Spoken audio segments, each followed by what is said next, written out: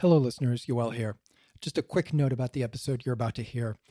This episode is about the recent events at the journal Perspectives on Psychological Science, centering around the dismissal of that journal's former editor-in-chief, Klaus Fiedler, over allegations of racism and abuse of editorial power in his handling of some commentary on a paper by Stephen Roberts and colleagues.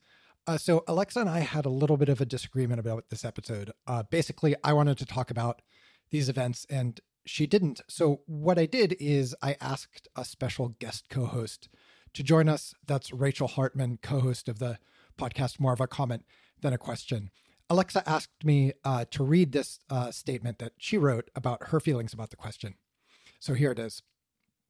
In Roberts' commentary, he describes how his experiences demonstrate, quote, an intellectual echo chamber in which a single worldview held by the majority group, in this case, the editors, reviewers, and authors, formalizes itself in the permanent scientific record under the guise of a scientific debate, end quote.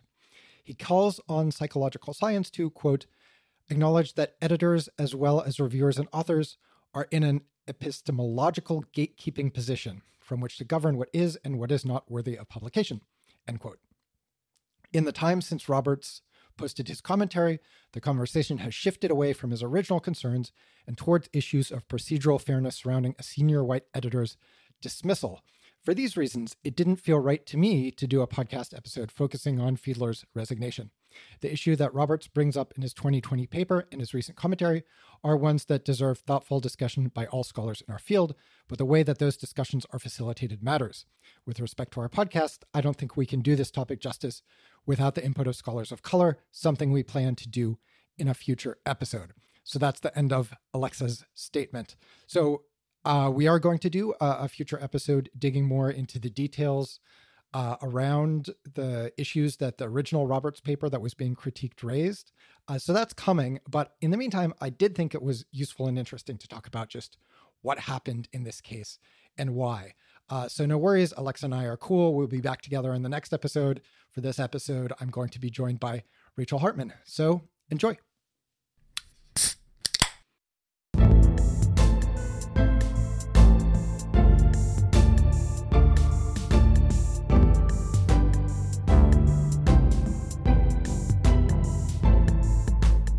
Welcome to Two Psychologists, Four Beers.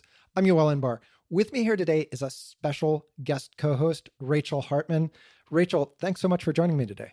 Yeah, thanks for having me on. We have a ton of stuff we want to talk about, but first, as always, we need to talk about beers. So, Rachel, as a special guest co-host, you get to go first. Okay, so I don't want to get canceled before we even start to talk about the content, but I don't like beer. Oh, God. We get so much shit about this. And I was hoping for once we could have somebody who would... Okay, well, sorry. Go on. Okay, so I was going to have wine, but then I really wanted to, have the sound effect of opening a can. Yeah. So I got this. It is called Day Drinking by Little Big Town. And it's a Rosé Bubbles wine spritzer. I have not had it before. Okay. So our last guest, I don't know if you listened to that episode, was drinking kombucha. So I feel like you're a step up from that, at least.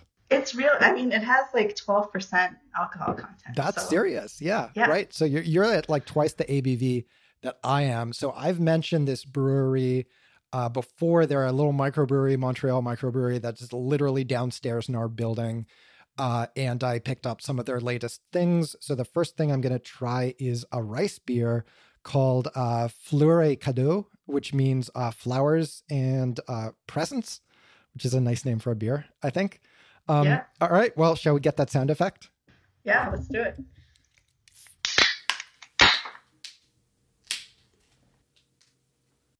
How is it? Yeah, it's pretty good. I have to get used to it. Okay, well, it's kind of it's different. I don't know if I'm tasting. You are not selling this whatsoever. I know. Yeah. I think it's just, I can't tell, it doesn't taste like wine, but it also doesn't taste like anything else. Huh. Can you liken it to any other tastes? I think it, think it tastes a little bit like beer, which now I'm starting to think that beer just tastes like can. Oh. Which is actually a realization that I had about canned salmon, that it tastes just like canned tuna. And I'm like, it's just a can flavor. It's just a can taste. Yeah. Huh. So maybe you just hate can taste is what you're saying. Maybe. But I don't know. I don't like bottled beer either. So yeah, right. I was about to ask. Okay. All right. Well, that seems like a bit of a miss. I like my rice beer. It's nice. It's a nice, like light, one to start with. And then I'm going to go to something heavier. I've never had a rice beer before. Maybe I should try that. Have you had like sake or anything like that? Like a rice wine? Yeah, I like sake. Tastes like sake. You should try it. I'll try it. Excellent. All right. So we've got a ton to talk about. And I'm hoping to set this up for listeners, not all of whom are psychologists, in a way that makes sense and doesn't assume knowledge and doesn't use acronyms that people don't know. So I'm gonna start basic. And Rachel, I'm hoping that you can help me out if you hear me sort of like slipping into jargon or stuff that outsiders to the field aren't going to get. So basically, this is a story about the journal Perspectives on Psychological Science. That's one of the psychological science family of journals published by APS, the Association for Psychological Science. And Psych Science is, I would say, like one of the top empirical journals psychology-wide. And Perspectives is, as it's often called, is, I would say it's like a well-respected journal that focuses more on commentary than on like original empirical work, but does publish some empirical stuff as well, or did in the past. So like, I think of it as a good outlet. I have some papers there that I was happy to get accepted. Like, I think of it as like high prestige. Is that how you think of it as well, Rachel? I don't, as a lowly grad student, I haven't yet really developed good intuitions about, there's like JPSC, which is the flagship journal of personality social psychology. Ugh, I can't say that. But yeah, like there's like the big ones. And obviously, like I've heard of Perspectives on Psychological Science before, but I haven't developed like good intuitions about what each journal means and like how prestigious is it to publish there. And, I see. Well, that's good. I mean, maybe try not to learn that stuff because it's a little bit of a toxic mentality, right? Although I'm disappointed that you're not familiar with my multiple publications in that high profile and impressive journal. So, well, the other thing, I also like when I read articles, I just read the title of the article and, the like first author. I almost never look at where it was actually published. And wow. And then everyone's like, oh, have you read like this and this article, like from this journal? And I'm like, I don't know. I don't know which journal it was in. Yeah, that's fun. Well, I mean, I feel like that's much better actually. So when I was in grad school, like it would be normal if somebody's like, oh, I had a paper come out. The first thing you would ask is in what journal, which is kind of crazy, right? Like, shouldn't it be like, well, what's it called or what's it about? It's like, no, where? So you know how excited to be for them. And then if they're like, Psych Science, you're like, wow, great. And then if they're like, no, I'm not going to name the low tier journal. If they're like some other journal, you might be like, oh, that's nice. Yeah. Yeah. I mean, I still get that, a little bit, but yeah. Yeah. But not really what we should be doing. Okay. All right. It's been like 2 minutes and we're already off track. Anyway. So this is a story about Perspectives on Psychological Science, or Perspectives as it's known. So about almost exactly a year ago, Klaus Fiedler, who's a well-known German social cognitive psychologist, took over as editor-in-chief of that journal. And Perspectives is a little unusual in that the EIC has a lot of leeway in determining like what to publish, how to shape the journal. I think of it as something that's like really an expression of the editor's preferences more so than many other journals. And that's going to become important in a minute. So he was actually the first non-North American EIC at any of the APS journals ever. So that was kind of a big deal. And they thought of that, I think, as a deliberate choice to kind of diversify the editorship in that way. And he was editor-in-chief this last year, and he recently accepted a commentary on a paper that was published in Perspectives under the previous editor, Laura King. And that paper is called Racial Inequality in Psychological Research, Trends of the Past and Recommendations for the Future. That was published by Stephen Roberts et al. Okay, so that's the paper that this new paper that he accepted is sort of commenting on, and that critique or commentary that Fiedler accepted is called Dealing with Diversity in Psychology, Science or Ideology by, is his name Bertrand or Bernard Hummel? Do you remember? I do not. This is so bad. I just he's a cognitive guy. I didn't know him. Anyway, Hummel is the author of this critique. And on December 2nd, so that's a little more than 2 weeks ago now, Roberts posted a preprint to SciArchive, which is our field-wide preprint server, describing his experience being asked to write a response to this commentary.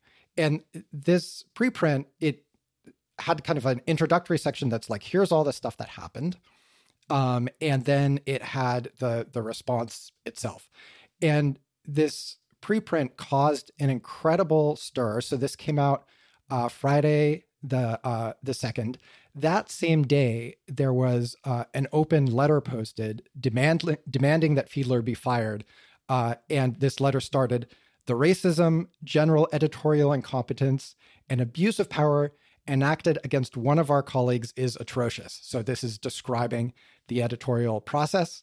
On December 2nd, so that same day, that same Friday, APS, the Association for Psychological Science, released a statement. APS is aware of the significant concerns shared by Stephen O. Roberts about racist and biased editorial practices at Perspectives on Psychological Science. That's just an excerpt. It goes on. On Monday, so that's the 5th, the following Monday, the APS board meets and demands that Fiedler resign. So this is now 3 days after that preprint has been posted. December 6th, Tuesday, Fiedler does resign. On the 8th, Wednesday, APS releases a brief statement describing the resignation, which basically just says, we met, we decided that we wanted the guy out, and we demanded his resignation, and he resigned. And on the 15th, so that's then 10 days after that, APS released a longer statement, which we'll get into, justifying the firing and describing more of their kind of reasons that they thought that it was justified. So that's kind of a big gap, right? They moved very quickly to get rid of him, and then it took a while. And the statement that they eventually released saying, here's why, had a little bit of a, to me, grudging tone of like, okay, you guys have been asking for details. Now I'll tell you why. So overall, very quick process to fire this guy who was the EIC of one of the flagship journals in psychology. So I thought that first we could talk about, what did Roberts describe? Like, what is the process that he found troubling enough to write this very unusual preprint, basically accusing Fiedler of treating him unfairly? What happened there? So, Rachel, do you want to take a little bit of this, of just describing like, okay, what was his experience there like, and what's your reaction to that experience? Yeah, I'll do my best. But first, I just want to clarify or ask you a clarifying question about being fired, because I feel like there was a little bit of back and forth about this on Twitter, and people who aren't in the field probably don't know, not to mention lowly grad students. But like, for editors in chief, like, is it a real job? Did he get paid? What is it like? He's not being fired from his position as a professor. So, that's right. Yeah. So at APS journals, you do get a stipend. So they give you some amount of cash. But really, it's not like Klaus Fiedler needs the APS money. Like, that might be, I don't know. I mean, I'm just a lowly AE at Psych Science, and they give me, I think, $8,000 US a year, which is not nothing, right? So as EIC, you probably get more than that. Maybe you get maybe you get some support for staff or something. I'm sure that varies across journals. But so like, let's say maybe they paid him 10 to 20,000, which is, non-zero, but not going to break somebody. But really it's that it's, a prestigious position that it's an honor to have, and it's obviously a dishonor to be fired from. So really the main consequences are reputational, not financial. Yeah. Okay. Yeah. I just wanted to understand what exactly people meant by fired. But yeah, so, okay. I feel like it's so complicated, like the details of what actually happened there. And in the preprint that Roberts posted, he also posted like the emails that went back and forth. And I read all those emails and I was like confused, and, there was like a lot. But basically, my understanding is that Hummel wrote this commentary, and then Fiedler wanted to get reviews on that commentary. And so he reached out to 3 reviewers who were all gave positive reviews of Hummel's paper. And they were so positive and so, according to Fiedler, well thought out, and sort of had such good points that he invited them to actually publish these reviews, or, edit them a little bit, but publish them as additional commentaries. So then instead of it being peer review in the traditional sense where you would get comments and then revise your paper based on those comments, it was more of 3 more people were jumping on board saying yeah, this is great, and, adding maybe a few more thoughts of their own. And then there was some back and forth about which article is the target article here? Is it Hummel's article, or is it Roberts' original article? And who gets to have the last word? Because usually, I guess, if it's the target, whoever has the target article gets to have the final word at the end. And Roberts, this is where it gets a little hazy, I think. So Roberts was invited to write a response to all 4 of the critiques, basically, Hummel's and the 3 reviewers. But then his response was supposed to just go through Fiedler and not be peer reviewed, because it was sort of an invited response. But then Fiedler sent it to Hummel. So it's Hummel is commenting on a critique of his critique, and Roberts didn't think that was fair, and then was going to withdraw his commentary. And then I'm a little unclear about he did withdraw it, but then he decided not to, but then he posted the preprint. Do you know, is it going to be published? Or... Yeah, so God knows what's going to happen to this set of papers, right? I would be super surprised if the Hummel piece and the commentaries on the Hummel piece, except for Roberts's, got published at all. It kind of feels more like they're just going to can the whole thing. My understanding was that Roberts basically said, I'm going to walk, I don't like this process. I withdraw. And Fiedler came back to him and said, no, I really like your commentary, please reconsider. And he did. And he said, okay. And then at some point he decided to post this on SciArchive with this, description of the events prepended to it, which is a little bit of a change of heart, right? It obviously shows you're not happy with the process, and you want to draw attention to the way that you think you've been badly treated. So I don't know what happened there, whether he changed his mind again or what. But I do think that he, at first, in response to getting this list of notes from Hummel, said, I'm not going to do this. And then he reconsidered and said, okay, no, I will, in response to Fiedler being please do. And then the preprint was posted. Yeah. Okay. Yeah. So I don't know. From reading through the emails, it seemed like Fiedler was not, the emails were a lot less professional than I would have expected from an editor-in-chief, just I don't know. And Roberts was asking very clear questions, what's going to happen with this? What's the plan here? And then just not getting responses. Although I don't know if he actually posted the full email, because it wasn't screenshots. It was just copy pasted text. So maybe, but it just seemed like he wasn't being competent, really. that was my main impression. I don't think he was being racist, but obviously that's controversial.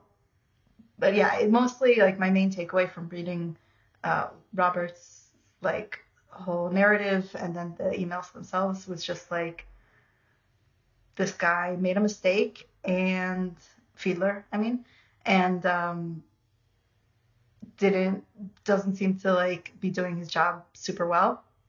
And yeah, that's pretty much it. Yeah. So compared to review processes that you've been through, like how weird did this seem to you? Well, I mean, I haven't really like had this kind of back and forth before. Like my experience with peer review, I only have a few articles published, and my experience has been like, I'll submit a paper, I'll get back an email with the like editor's comments basically saying like, I sent it out to a few reviewers, here's what they said, and revise and resubmit, or, and then there's just like the reviewer's comments are pasted, and then I revise the paper and submit it, and it gets accepted, or, more revisions. But like, there's none of this like conversation about process or like any of that. And it's all very like, seems to be like by the book. Like you send it out to reviewers, get back the comments, and just like, yeah. I think Perspectives is a little unusual in that this doesn't apply so much to the current case, but often you submit a proposal first, and there's some negotiation sometimes about like, oh, well, I don't like the way you proposed this, but I might be open to that, like with the editor. And then I've also just personally experienced, not under Fiedler, but under a previous editor, just some weirdness where it seemed like the editor's personal opinion was being injected a lot into the review process. Like they specifically had this kind of idea about how the paper should look and really insisted on that. Also some weirdness about, something was like marked as a minor revision, which, typically means do these couple things and you're all set. And then it gets changed. Like we send in that minor revision, and then the editor comes back and is like, actually, no, I'm still upset about this. And now it's a major revision, and I'm not sure I'm going to publish it at all.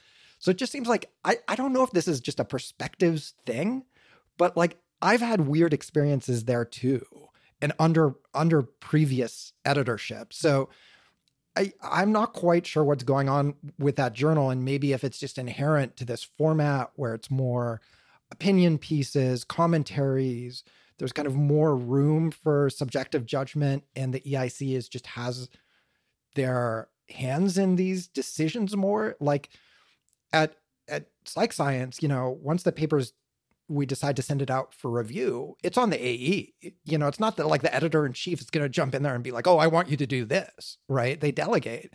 And here it seems like the process is pretty different.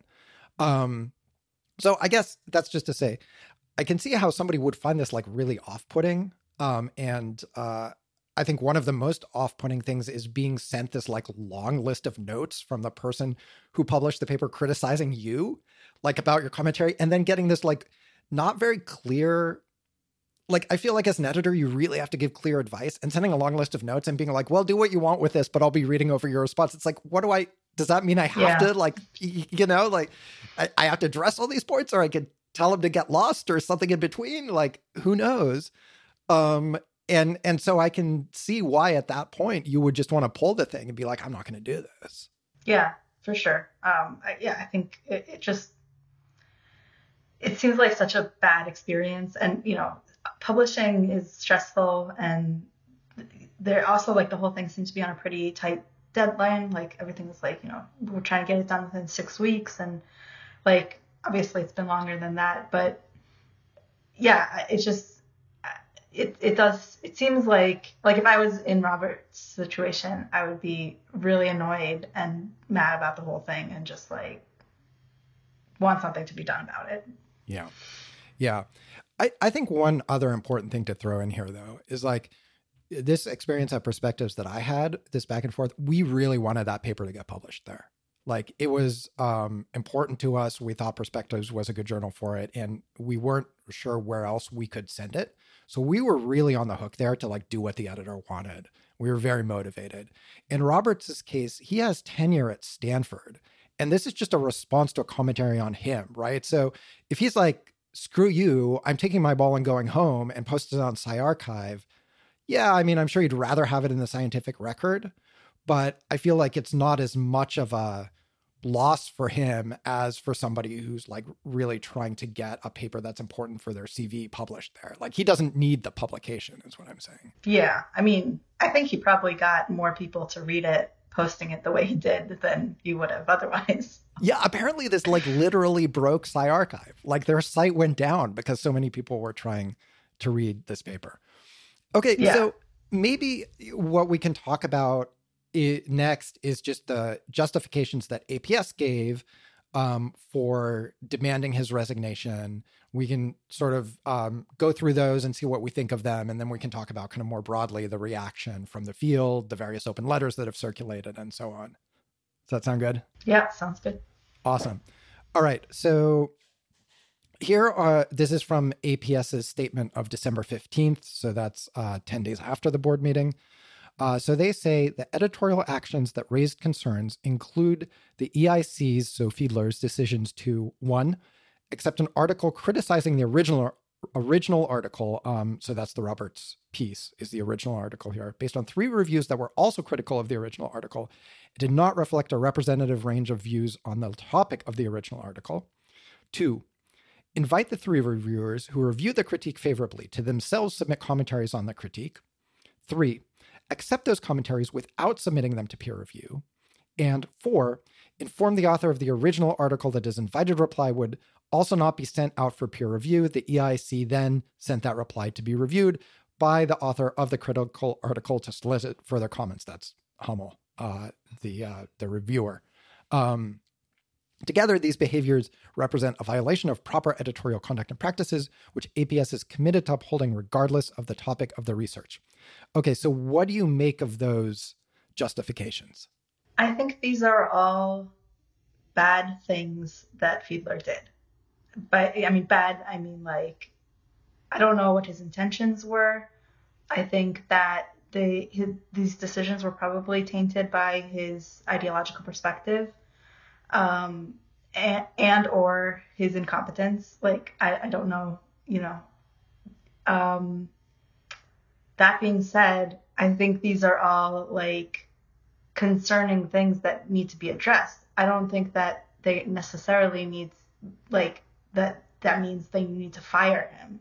Like, I feel like everything is like goes from like 0 to 100 like so fast, and like there's so little room for nuance and for people to like make a mistake and then learn from it and like improve, you know. Like you could like this could have been a conversation with Fiedler saying like, hey, you know, it's really not okay to do this kind of thing. And he's like, oh, I didn't realize, or like, yeah, you're right, I shouldn't have done that, or, you know, whatever. It could have been like a bunch of different things, but instead it was just like, okay, you did this, it's bad, you're fired.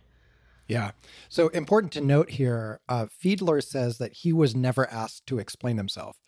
APS said that they did contact him. So I don't quite know how to explain that disparity, except for maybe APS asked, you know, are these emails authentic? Do they omit any important context and something like that? But didn't ask him, hey, what were you thinking? So that might be one way to resolve those kind of seemingly contradictory accounts. But anyway, by Fiedler's account, he was not asked to explain himself in the way that you might expect. If these are like colleagues that you've been working together for a year, they might be like, hey, what's going on here? Why did you decide to do this? Rather than, you know, immediately firing you.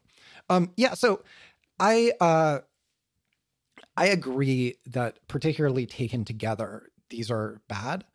I do think that sort of the original sin here is putting together like a group of commentaries that is so kind of monolithic in their opinion. Like you're going to get basically 4 people who are going to say that this original paper is problematic. And then you're only going to get Roberts to respond. And that doesn't seem like a very enlightening set of papers to me. Like I would like to hear from some more of the people who think that Roberts' paper is good. And there's plenty of people out there that are like not hard to find. So I think just as like, not even as a matter of like process fairness in the review process, as a matter of like, what do I want to read? Like, I want to read some interesting opinions on all sides, not just a bunch of people who all think the same thing, more or less. So that to me seems like kind of baffling. Like, how do you put this together and not think, hey, we should get more people who hold the opposing view to write something? Yeah. I mean, I think it's like an interesting like question. I feel like with the original Roberts paper, there were several authors on there, right? Like, it wasn't just Stephen Roberts. That's right. And there was like several points made in that article. And then in the commentaries, now we're talking about like 4 separate people and a bunch of points like spread across 4 different papers. But they could have just as easily been like 4 authors on one paper that's critiquing Roberts. And like, would that have been more acceptable, do you think? Like, I feel like it would have been one article, Roberts' position with a bunch of authors, one article anti-Roberts with a bunch of authors, and then Roberts responding to that. Like, that seems normal. Yeah. That's interesting. I hadn't thought of it that way, right? So if they team up to write a paper and Roberts gets to respond to it, yet somehow there seems to be some amount of vote counting implicitly, like, oh, it's 4-on-1 and that's not really fair. But I think that's a good point. Like, if they just wrote one longer paper that would like had all of them and then Roberts responded, that would have seemed more reasonable. I think given that you are getting 4 different people to write 4 different papers, it seems reasonable to say, well, we want to hear from some more people on the other side. I mean, I guess equivalently, you could be like, well, Roberts could invite some people to join him and like, make the case in different ways that they want to. But yeah, to me, the idea of like not getting some takes from the other side or people who have different opinions, I think is a real just kind of missed opportunity. The other stuff that's mentioned here, I'm a little less sold on this being, well, like, let's say that all of this is correct. Like, how unusual or egregious are these things?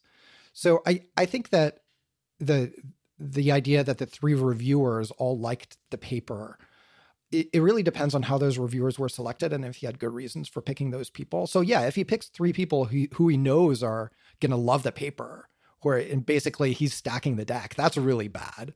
But I'm not sure that was his intent. And he did, in fact, ask Roberts to review the paper as well. Roberts declined because he was on sabbatical. So that at least shows to me some effort at getting opposing takes. And he might have had reasons that to him seem perfectly legitimate for picking these 3 people. We don't know. That's one of the things you could have asked him. Yeah.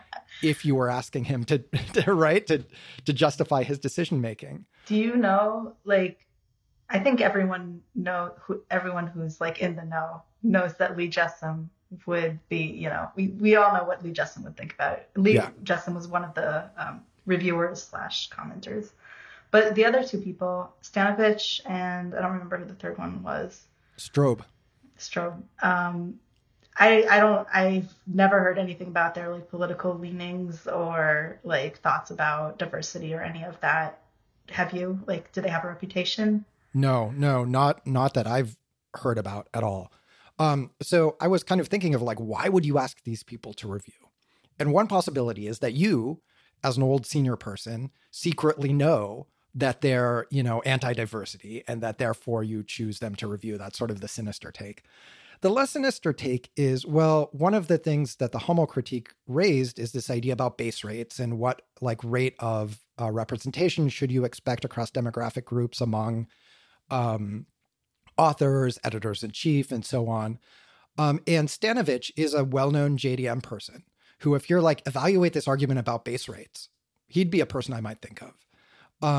Likewise, the Hummel critique talks about generalizing from a non-representative sample, right? And this idea of, depending on whether you're talking about mechanism or moderators, you have to think about generalizing from non-representative samples in different ways.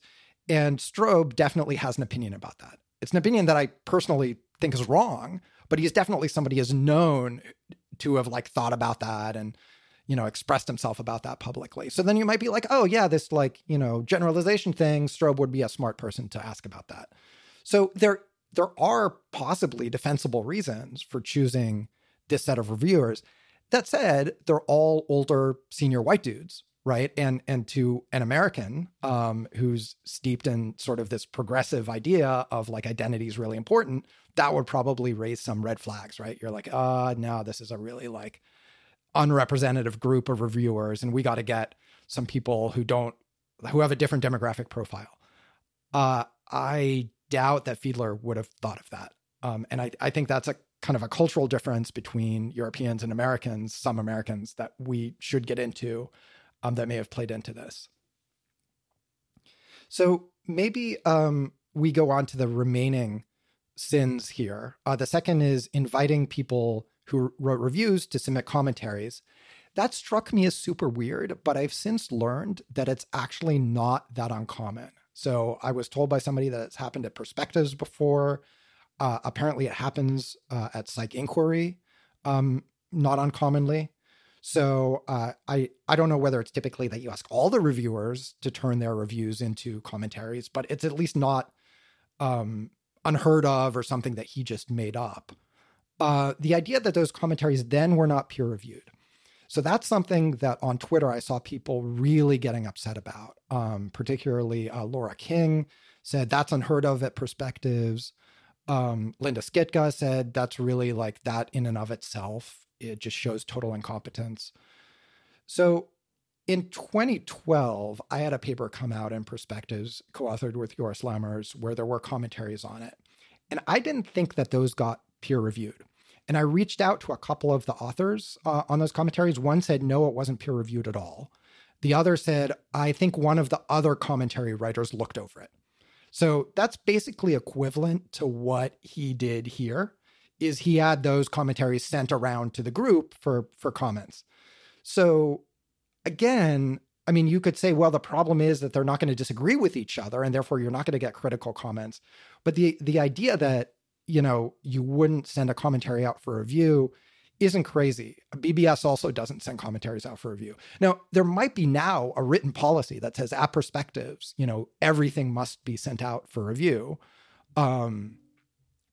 If so, they haven't said, right? So I'm just saying it's a little bit murkier than maybe you might think. And the fourth, the business about sending the Roberts response to Hummel for notes. So in the case where we were the target article, we did get sent all the commentaries. And the editor asked us, do you see anything wrong with these commentaries / do you want to write a response? It's sort of up to you. And we, you know, mostly didn't see anything. There were a few points in one commentary where we were like, yeah, that doesn't seem right. And we communicated those to her. And she said, okay, I'll talk to the author of that commentary about this one point that I think is, you know, maybe just a factual misunderstanding that's important. So, you know, we weren't crazy people. And therefore, we did not send a like 2-page list of things that we demanded changes about. And the editor, I think, was more clear with the author of the commentary to say like, well, here's this one factual thing. Tell me what you think. But this process of saying, hey, original author, you get to see the commentaries and give me any notes on them is also not unheard of at Perspectives, right? It's just that it seems like it was handled in a really bad way that made Roberts think that he all of a sudden has this hostile reviewer that he has to deal with. So I guess I feel like individually, each of these pieces don't seem that norm violating to me. It's just when they're all put together and combined with the fact that like all of these people who are reviewing / commenting kind of are on the same team, if you will, like to put it crudely, that kind of like moves it to being possibly objectionable. Yeah. I mean, I think also the fact that there was this confusion about who's the target article, like the whole time, like I think Roberts kind of thought that his was the target article, and like it seemed like Fiedler was trying to frame it so that Hummel was the target article. So then it's like what you were saying, you know, you being the target article, you got to look at the commentaries. That would like, if you don't think that if you think that you're the target article or not, is gonna change sort of like how you take comments on your article, right? Yeah, and you might feel entitled to have the last word if you think you're the target article and not if you don't. Yeah, I mean it's a funny like just difference in perception. To me, it's pretty obvious that the original Roberts paper is a target article. I mean, the Hummel thing essentially is like, I'm going to tell you the different reasons I think this Roberts article is bad, right? So like to say, no, it's the Hummel piece. I don't buy that. I mean, but people have different perceptions. It's like, that's something where I'm like, well, do I see malice in that? Or is that just like, I would not have that opinion. And that seems weird to me. Yeah. I mean, yeah, I agree with you. I think Roberts has the original article, but who knows? Okay. So that's the stuff about, the kind of substantive things that APS shared and I guess our evaluation of them. The stuff that's obviously hanging in the background here is the identity angle, which is these commenters and Hummel are all senior white men. And Roberts is, well, I mean, he's tenured, but he's younger and he's multiracial. And so there was threaded through this idea that his treatment was racist. So he said this in his, that is, Roberts said this in his response. So he said, and to be clear, as I address in detail below, these accusations were collectively unsound, unscientific, ad hominem, and racist. So that he's referring to the critiques of his article. The APS first statement that they released referred to racist and biased editorial practices. And the open letter that called for Fiedler's firing talked about racism, general editorial incompetence, and abuse of power. So this racism angle, what do you make of it? It depends on how you define racism, which is such a thorny issue. I'll say a little bit, I think, I'll try not to get too much off topic, but I think that there is so much disagreement about what's considered racist in this country. And for example, if you ask conservatives, they would say that the non-racist thing is to be colorblind. They genuinely, sincerely believe that if they ignore race, that's the right thing to do. That's the moral thing to do. And that is being, non-racist. But then you ask a liberal and they say being colorblind or pretending to be colorblind is one of the most racist things you could do. And so if you don't how can you evaluate whether something's racist when there's no objective truth about it and people disagree so strongly? Here in this case, I think what the disagreement probably hinges on the rift between institutional racism as being the definition, the working definition of racism is, or the Kendi kind of definition of anything that leads to a disparity in between races, or any kind of system that leads to one race being better off than the other is racist, versus the view that it's more of a personal racism of, if you say I hate black people, or you're mean to someone because they're black, then you're being racist. But anyway, so there's these different perspectives, and I think that people in academia, and especially progressive people, have decided that their definitions of racism are the objective correct ones. And according to those definitions, maybe this is racist. It's, it's advancing one perspective more than the other. To me, it seems like it's by a little bit more biased towards the Hummel and, the reviewers, and against Roberts.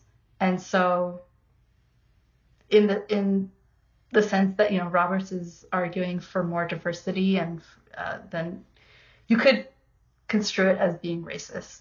But I think reasonable people, moral, non-racist people, can disagree and say, this is not racist. He was not treating him that way because of his race.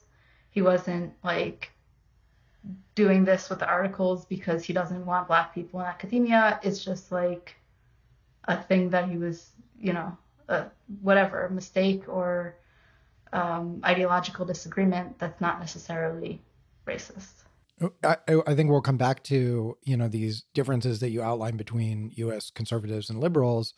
also characterize differences between many Europeans and Americans. So kind of the official policy of many European governments is colorblindness, right? Germany doesn't collect statistics on the race of its citizens at all. I think the thinking being the last time that the government started making lists of racial minorities, that it didn't go well. In France, I've been told it's actually illegal to ask people their race. And this was when we were fielding a survey. One of the co-authors is like, whoa, you can't actually legally ask that in France. I don't know whether that's true or not. I haven't checked that. But certainly they're sensitive about being asked about race and consider it to be unusual in a way that American progressives don't. And I mean, I think, taking this view seriously. So, I mean, obviously we're all familiar with the arguments about, caring about race, that you can't discover racial disparities in treatment or outcomes unless you ask about race. And how are you going to know that some groups are disadvantaged if you close your eyes to the fact that there are, people belong to different groups? And I think that's a morally compelling and powerful argument. On the other hand, I think the European side is like, we've experienced literally 1,000 years of sectarian conflict. Some quite recently, right? If you think of like Bosnia in the 90s. And this is all about people identifying with their subnational group, ethnic group or religious group or whatever, and not with a nation. And so what we're going to do as much as possible and try and promote a view of people as like, we're all Germans or we're all French and we're all Europeans, because we've seen that there's just disastrous consequences to people becoming too identified with these subgroups, i.e. they start fucking killing each other. And like, I can see the moral power of that argument too, right? I see where they're coming from. And I think I'm editorializing a little bit, but one thing I would love from Americans who are very steeped in a specific culture and often don't really encounter people who think differently unless they're the political enemy, to have a little bit of intellectual humility about, people of good conscience will feel differently than you do. And if we ignore that, then we become even more parochial and insular. And I think I do want to get into like the US versus European angle on this, but that does sort of play into that. The Americans kind of hegemonically enforcing their moral norms on everybody else. Yeah. So what do you think? Do you think that it's racist? I don't think there's any evidence for racial bias kind of explicitly. I don't see any reason to think that Fiedler was racially motivated. He may have been ideologically motivated, although I don't really think of him as an ideologue either. Like, he's not a Lee Jussim. He's not out there, talking about wokeness in academia or anything like that. So I had kind of a low prior on that. I think that so I read the Roberts commentary pretty carefully. And the kind of concrete example that he talks about of racism is not the process, but it's Lee Jussim's mules versus horses thing. So that's what he actually, like, when he uses the word racist, that's what he's talking about, that specifically. So do you want to explain what this mules versus horses thing is? Sure. Okay. So Lee Jussim, in his commentary, started it out with a quote from Fiddler on the Roof about being promised a horse and getting a mule.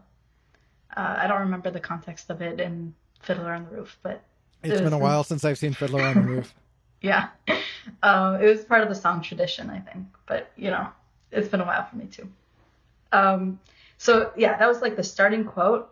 And then Lee Jussim used that analogy throughout the paper to talk about the different ways that people talk about diversity and what it means, and where like there's one sense of diversity that's like all inclusive, and there's all these types of diversity, and it includes ideological and everything else, and then that's like the horse. This is my understanding. I might be wrong about this. But then the mule is like, just like increasing representation of Black authors or participants or whatever. Did I get that right? Yeah. So that's definitely what he says at the beginning, He's like, well, people say diversity, and they rely on the listener assuming this broader meaning, but actually they mean the narrower thing, which is caring about demographics and nothing else.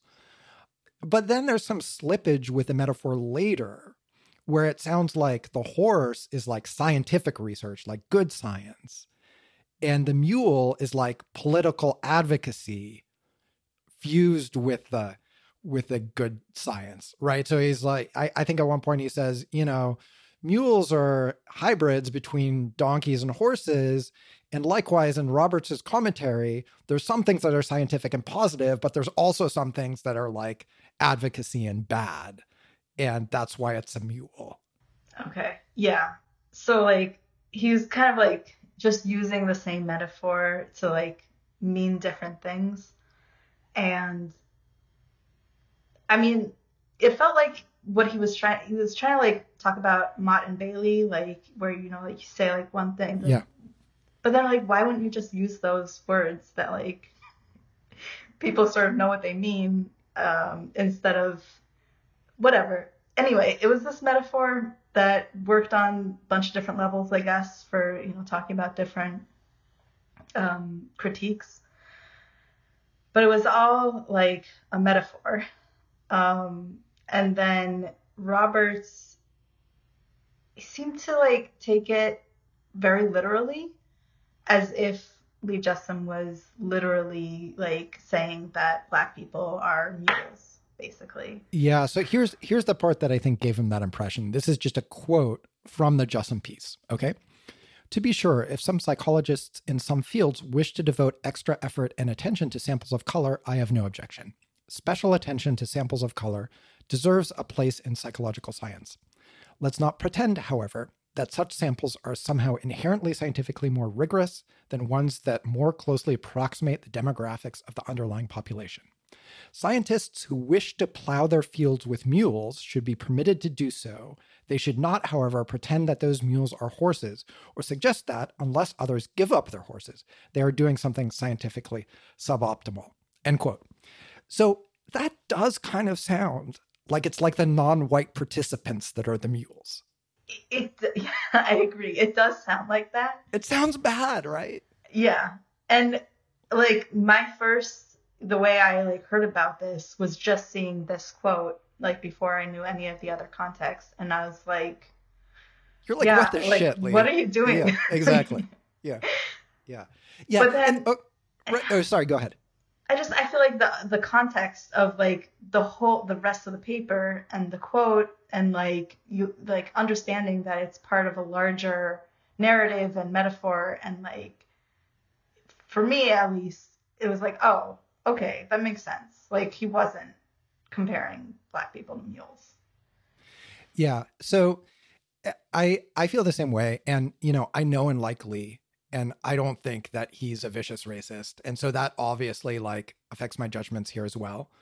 But I can also see how somebody who like, I honestly didn't know this kind of racist trope about Black people being mules at all. But like, let's say you do, you're more sensitive to that. And I can see how this passage would like really upset you in the same way that I'm like, well, okay, so there's a fantasy book series that I really like. I'm not going to say too much of it because spoilers, but one of the plot points is that there's this organization that controls the bank and also secretly the government.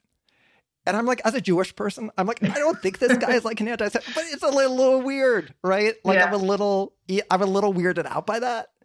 And I can see how, these things push a button for you, right? And you might find it really upsetting to read this, even if you're like, well, the guy probably didn't mean it, but still. Yeah, for sure. So, I mean, but like, so I kind of like, I understand all the people on Twitter who were like, yeah, this is not okay. This is fucked up. Like, Lee Justin, what are you doing? Because, they hadn't, who takes the time to actually read things. But yeah. But Stephen Roberts, he presumably read Lee Justin's like commentary because he's responding to it. And like any good faith reading of that article, of that commentary, it's like obvious that that's not what he's doing.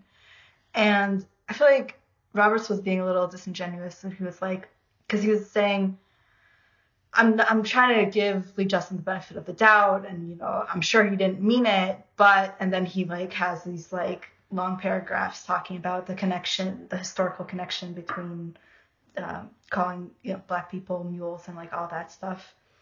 And it's like, I don't know, like if you are giving him the benefit of the doubt, why are you dragging all this stuff into the commentary? Yeah. Here's something where I feel like a kind of a more balanced peer review process of the commentaries would really have helped. Because if I had been reviewing this thing, I probably would have said like, Lee, I get what you're saying, but this is like, take out the racist stuff. It's also kind of insulting, like in a way that's needless, right? It's like, oh, your research is like the inferior hybrid.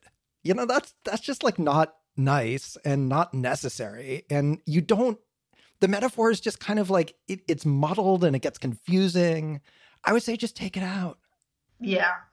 I agree about taking out the metaphor. I disagree about needing to be nicer. There's a difference between being nice and, pulling your punches scientifically. But if it's just rhetorical heat, then like, what does that add? Like, if it's just a gratuitous insult. Yeah. And there's something to be said about like, it's just putting people off and they're not going to read it and take it seriously because, yeah. Right.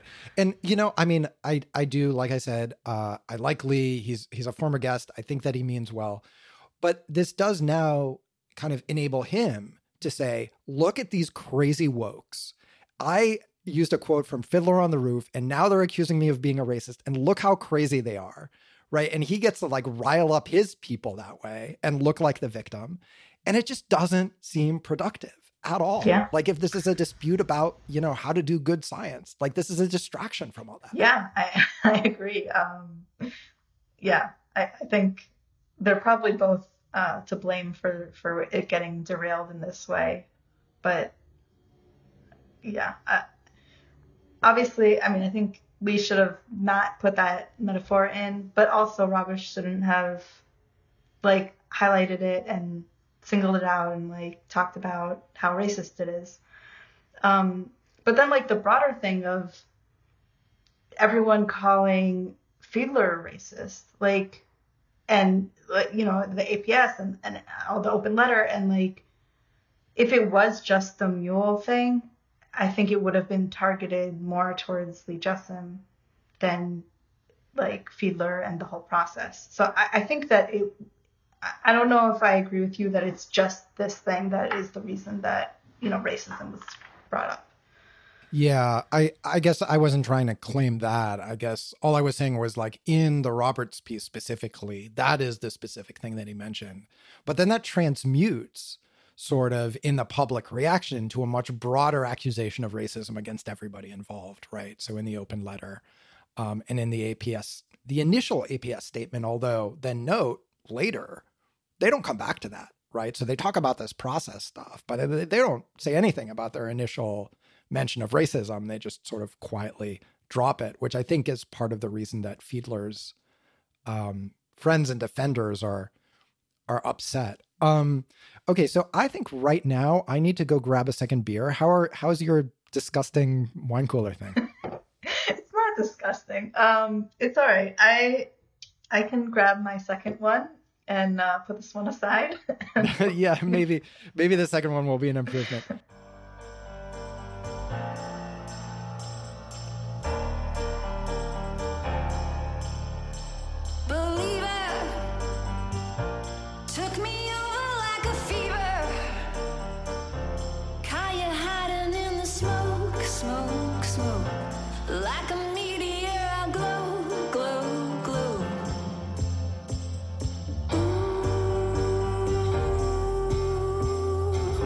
Lay your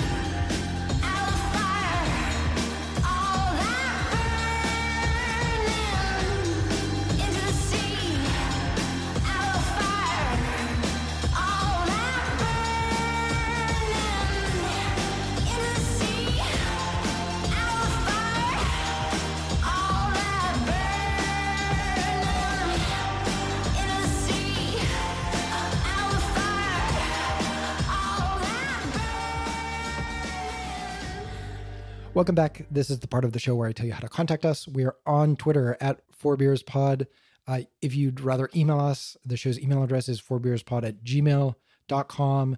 Our website is 4beers.com. You can listen to any of our episodes there. You can drop us a line there as well if you'd like. If you're enjoying the show, please just take a moment to rate and review us on Apple Podcasts or the podcast platform of your choice. It just helps other people discover the show. And also, we really enjoy reading our reviews. So with that, Rachel, what have you replaced your drink with? Okay, so I really like taste testing, but when you do taste testing, you can't mix up too many variables at the same time. True. So I have the same brand, but it is a Southern peach flavor. Oh boy, that to me does not sound like an upgrade, but let's roll the dice. What happens. Yeah. Yep. So I've got another beer from the same brewery, dispensary. And this is it's like a smoked malt beer, which sounded intriguing. It's called Fumé Sans Feu, smoke without fire. So yeah, I'm going to crack that open. Whoa, this is super weird. It's almost like, it doesn't quite taste like smoke. It tastes like, well, fish or soy sauce or something. I don't know. Well, yours sounds way worse than mine. Better than it sounds like, I'll say. How is yours? Mine is actually good. It tastes like peach iced tea. That's like bubbly. Excellent. Yeah, that sounds like a win. All right. Well, that's got a weird aftertaste. Yeah, I don't know. I may have made a mistake with this one. I'm going to keep at it, and we're going to see where we end up. Okay. Yeah. So before the break, we were talking about, what happened at Perspectives. What was the APS's handling of the situation like? What reasons did they give for demanding Fiedler's, the editor's, retirement? And what I'd like to talk about now is just kind of what was the reaction like in the psychological science community more broadly. So the first thing that happened kind of immediately was a letter to APS that was written that Friday, so the same day that the Roberts preprint came out, that eventually had like 1,400 signatories that really denounced Fiedler in extremely strong terms and basically, among other things, demanded that he be fired post haste. And yeah, there's just a ton of people that I know and like who signed this letter. And to me, the idea of calling for his firing rather than an investigation or an exploration of what happened seems like a lot. And in fact, I saw some people who said on Twitter, yeah, I signed the letter, but this was on Monday. How can they have investigated it thoroughly, over the weekend? It's like, but dude, you didn't call for an investigation. You called for him to be fired and they did that. Like, what are you fucking complaining about? Right? Like, they did what you wanted. So I don't know how many people signed this, maybe not literally endorsing all of it, signing it to say, like, I think that like racism in the field is a problem, or I like Stephen Roberts and I think that he was treated badly and I'm going to sign this letter to support him. Or even a bunch of my friends are signing it, so I'm going to sign it too. So it seems like you kind of had an experience along those lines, Rachel. Yeah, I think that the whole like social pressure thing is definitely a major factor.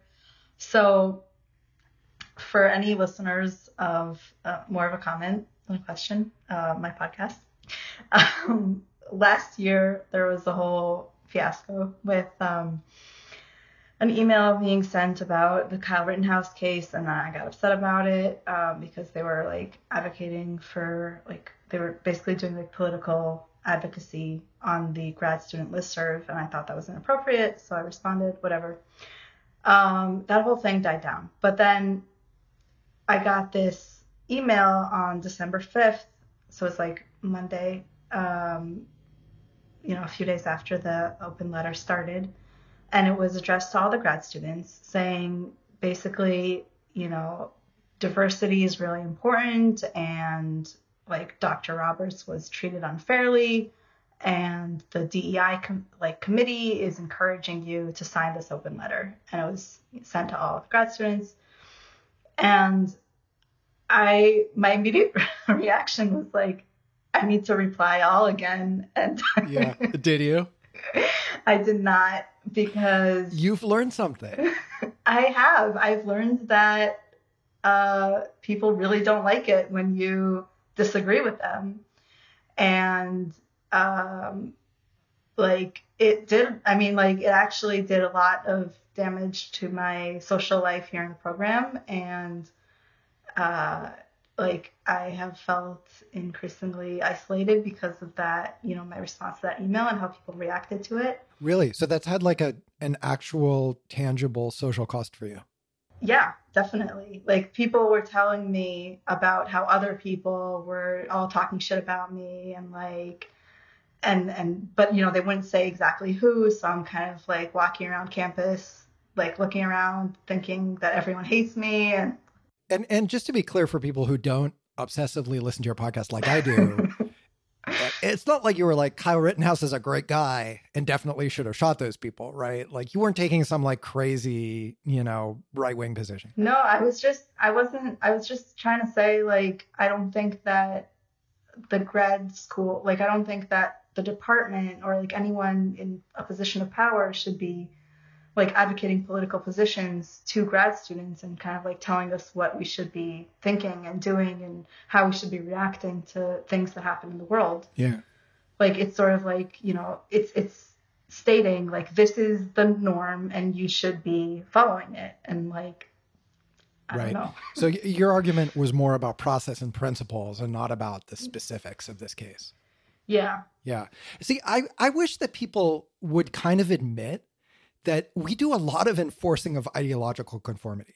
I mean, literally, here's like, you're a grad student and people are like talking shit about you because you, in a very mild way, push back on something that's being sent out on a department-wide listserv about a touchy political issue. And it's like, I feel like people are in such fucking denial about how we're doing this as a field. And I would like them to just sit in a room with you and tell you to your face, oh yeah, no, that doesn't happen, or they're just complainers. It's like, that's bullshit. Yeah. I mean, and like what people have said to me is, oh, it's not the fact that you disagreed, it's the way you did it. But it's like, oh, you're allowed to do tone policing to me, but like, you know, when you do it to other people, it's not okay. And like, you know, whatever. Anyway, we're not here to talk about all that. All of this stuff is so fucking unprincipled. And like, I mean, it's just from a research perspective, I shouldn't be surprised about any of it. But from like a personal and human perspective, I'm like, be better. Kind of expect the psychologists who are studying these phenomena of like conformity and like social pressure and like all that stuff, like to know better and to do better. Yeah. And yet. So anyway, you have learned from the previous experience. Yeah. You did not write back. I did not, but I was upset about it. And when I came across the opposing open letter, I signed that one. And I don't know if I necessarily did the right thing there. I think I kind of like acted very quickly and kind of like knee-jerk reaction of thinking, oh, there's all this like supporters saying that he should get fired and, you know, that he should. They're also saying like whatever Stephen Roberts wants, he should get. There was just like a blanket, like, you know. But weird. What if he wants Fiedler to be publicly flogged, right? Is that that's on the table? They were just like, you know, whatever measures he sees fit, we should like go with that. And so then I was like signing this anti-letter saying like, no, there should be due process and like we should actually investigate what happened and not jump to conclusions right away and all that. I didn't agree with everything that the anti-letter said, but yeah, I just felt like it's not okay to just pile on and like join the mob, and we should be like thinking we should just like slow down, you know? Yeah, I did not sign either letter, just generally because I don't like to sign open letters. If Julia Rohr proposed on Twitter an open letter against open letters, I might have signed on to that one if it were real. But yeah, so I didn't. But I'm, sympathetic, obviously, to the idea that due process is important and that we should hear from both sides, and that maybe you shouldn't make a decision over the weekend to fire the editor-in-chief of one of your important journals. So one thing that we've brought up already kind of in passing is the national origin of the people signing each of the letters. So this isn't obviously 100%, but it's very much the case that the anti-Fiedler letter, which about 1,400 people signed, the overwhelming majority of that is North Americans. Whereas the letter saying, hey, slow down, due process, let's give the guy a hearing, is way more international, and specifically like a lot of Israelis, a lot of Europeans. So some of that, I think, reflects where Fiedler has friends, people who know and like him, who have professional connections with him, who think highly of him. But I think some of that reflects just the differences in thinking about race and accusations of racism between North American progressives. Maybe you could say Anglophone progressives, because I think this is like pretty common in Canada and the UK as well, and the rest of the world, right? And the defense of Fiedler open letter, or defense of due process open letter, kind of said as much, said like, okay, you're accusing him of racism. Well, like, what does that actually mean? And kind of went into that a little bit. And it felt like a very kind of different approach to thinking about race and racism versus what the Americans were saying. Yeah, I had not been aware of this divide at all. I just assumed like that it was a networking effect kind of thing, that just like, it started in Europe and then the Europeans all know each other. So it like circulated within them, and the Americans all know each other. But people, have pointed out this divide. And yeah, I think that it's interesting. And it's interesting that Fiedler was hired because he's like European and, they're trying to bring more diversity. And then it's like, no, but you can't think differently about racial issues. That's where we draw the line. Yeah. So I wonder about the consequences of this longer term. And I think you're right to say like a lot of this is social, right? I don't at all want to underrate the importance of social connections.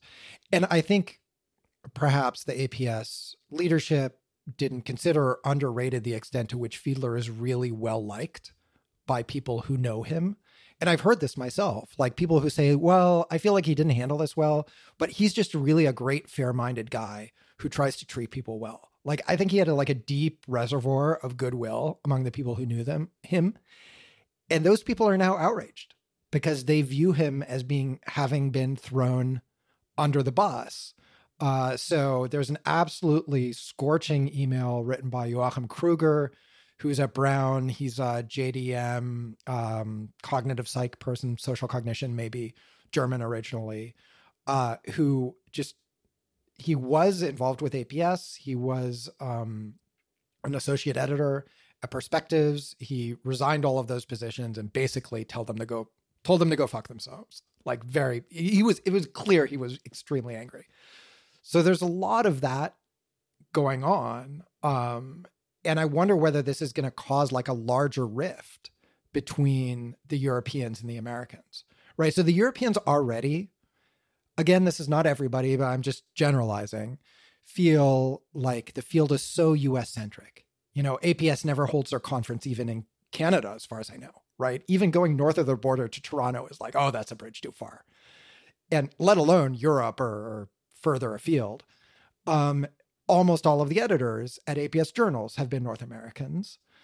And in general, the Europeans feel like dismissed and ignored to some extent, I think, by the Americans who assume that they're the center of the universe. And there's like a lot of resentment against the hegemons. I mean, who fucking likes the hegemon, right?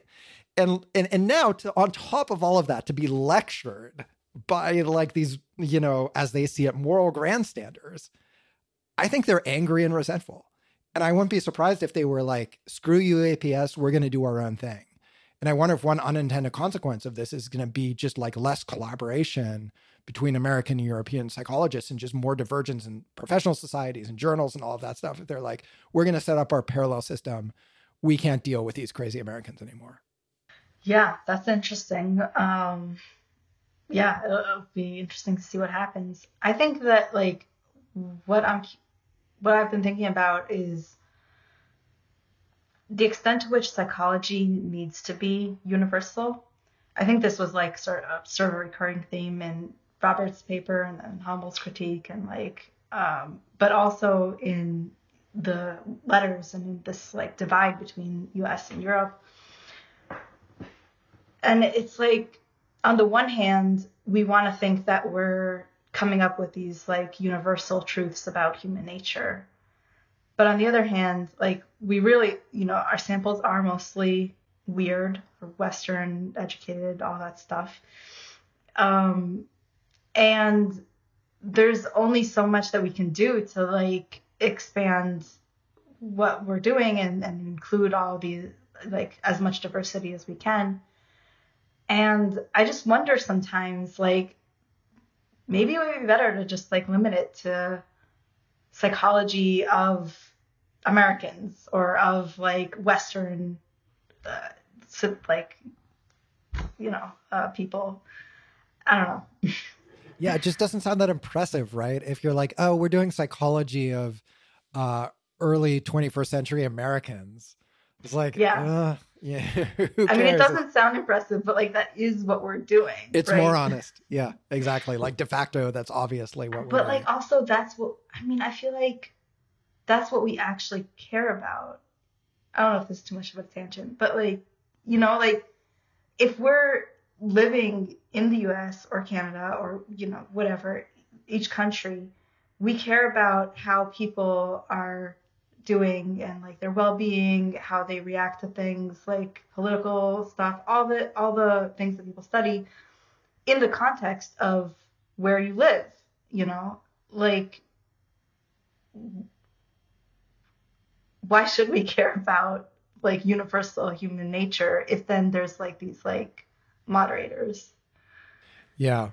Yeah, I mean, it is like very focused on not only, North Americans in a specific time, but also like a specific subset of those people often.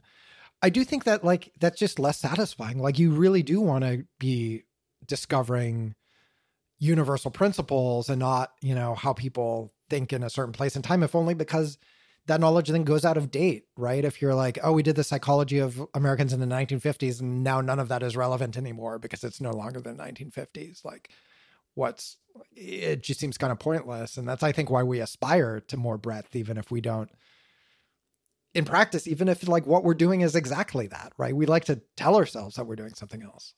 Mm-hmm. Yeah, I guess that makes sense. But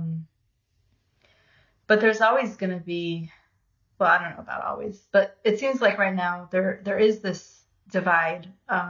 Not just, I think Europeans and Americans are more similar than to like all the Eastern countries or like non-Western.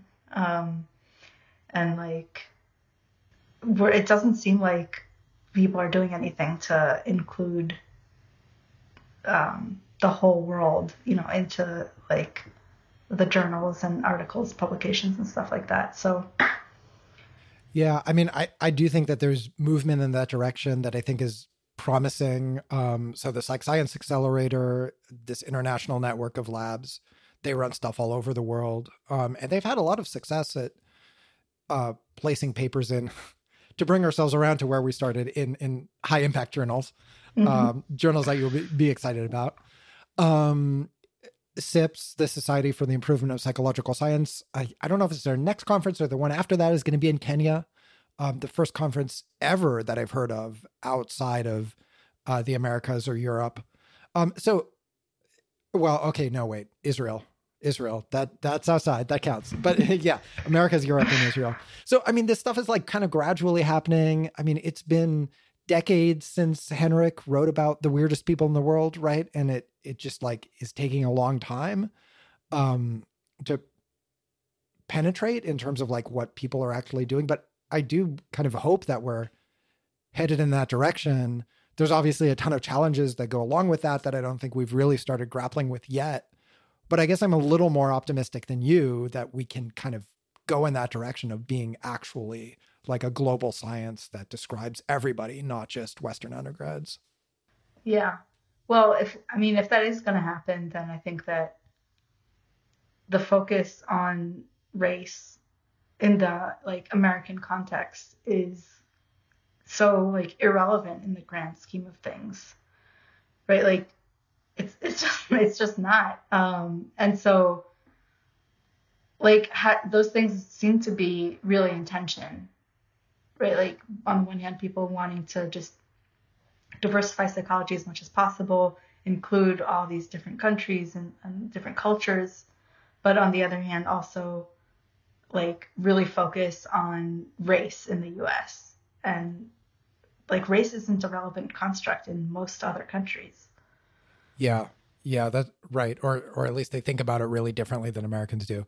Yeah, I mean, I would say like, compared to almost exclusively white undergrad samples, yeah, if you look at like samples that are more representative of America, that's an improvement, but it's still like, they're all Americans and they're definitely going to be more similar to each other than people in like, let's say Africa versus East Asia. And I think we should aspire to more, right? We should aspire to be globally representative in the people that we involve in our research and also in the researchers. And then, then also you get kind of racial diversity for free in that, right? Most people in the world are not white. And if we're more globally representative, we're going to be less white as a discipline. So if you're really excited about being less white as a discipline, great, you get that too. So, okay, I think we've done this topic justice. Rachel, I will plug your podcast for you. If you would like more of Rachel's thinking about all sorts of interesting topics, check out More of a Comment Than a Question, co-hosted with Paul Connor. We will drop a link to that in the show notes. Rachel, anything else of yours that you would like to plug? Are you on the job market? Should they read a paper of yours? What do you want our audience to know about? I should have prepared for that. No, I'm not on the job market because I don't like academia because of all of the stuff that we've talked about and much more. Well, that's our loss, and I'm sad to hear it. Do you know what you're doing, or? I am currently, I have a part-time job at Cloud Research, and I will probably, hopefully, continue there after I graduate. But we'll see what happens. And, oh, that's awesome. Yeah. Important question. Can you get me a discount? Well, on Connect, you can have 0 fees for 30 days from when you sign up. So wow, I'm going to check that out the next time I have a big study. I swear they're not giving us any money, although they ought to be. Yeah. But yeah, I like working, not in academia. It's good times. But check out my recent review paper in Nature Human Behavior on political polarization. I guess I could plug that. And yeah, I guess if anyone's still on Twitter, follow me there. I'm a Twitter diehard. I'm going to be there till it burns to the ground. And we will put a link to that paper in our show notes as well. Rachel, thanks so much for taking the time to join us today. Yeah, thanks for having me on.